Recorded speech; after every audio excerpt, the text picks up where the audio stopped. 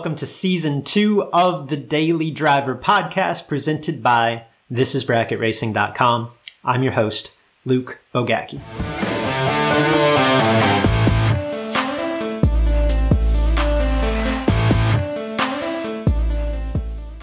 How satisfying it is to dismiss and block out any upsetting or foreign impression and immediately have peace in all things.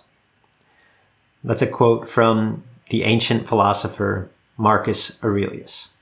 In essence, it means to turn your mind away from things that provoke anger. That's cultivated ignorance in a nutshell. Maybe intentional ignorance would be another term, right? I realize that's a little bit deep start to our morning, but as we try to do here on the Daily Driver Podcast, let's turn it back to racing. Have you ever had a competitor make an off-color comment as you're suiting up, right? Ever had a competitor that just refuses to show you their dial-in until you're about to pull into the water? What about on the racetrack, right? We've all had that opponent that takes forever. It's like racing against a human rain delay, right? They're slow to do their burnout. They're slow to back up from their burnout. They are slow to pre-stage. And of course, they are slow to stage. All the while, we're just watching the needle on the water temperature gauge gradually go up and, right?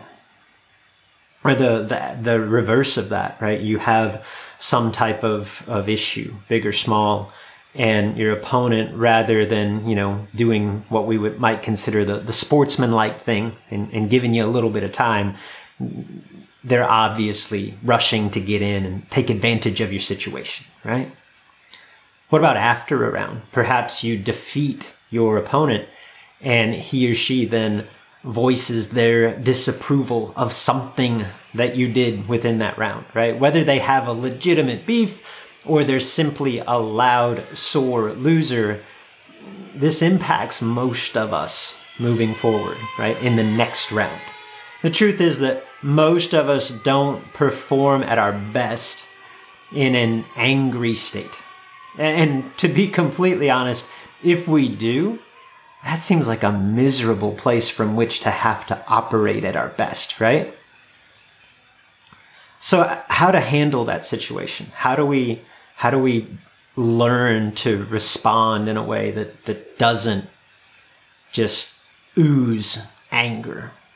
Well, I think that the simplest, most obvious way to think about this is to think it through in advance. Okay, now we likely cannot simulate the actual situation or the actual words that we'll hear, right? That's probably going to be unique to that day and time. But we know what the trigger feels like.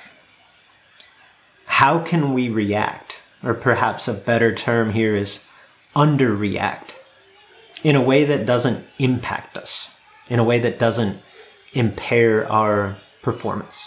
Because ultimately, anything that our opponent or friend or rival or random acquaintance does or says affects our performance only to the extent that we allow it to.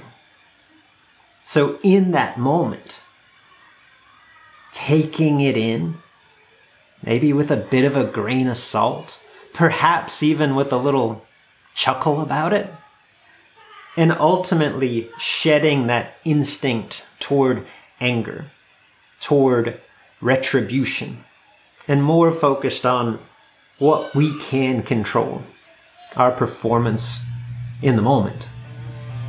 Well, that's cultivated ignorance.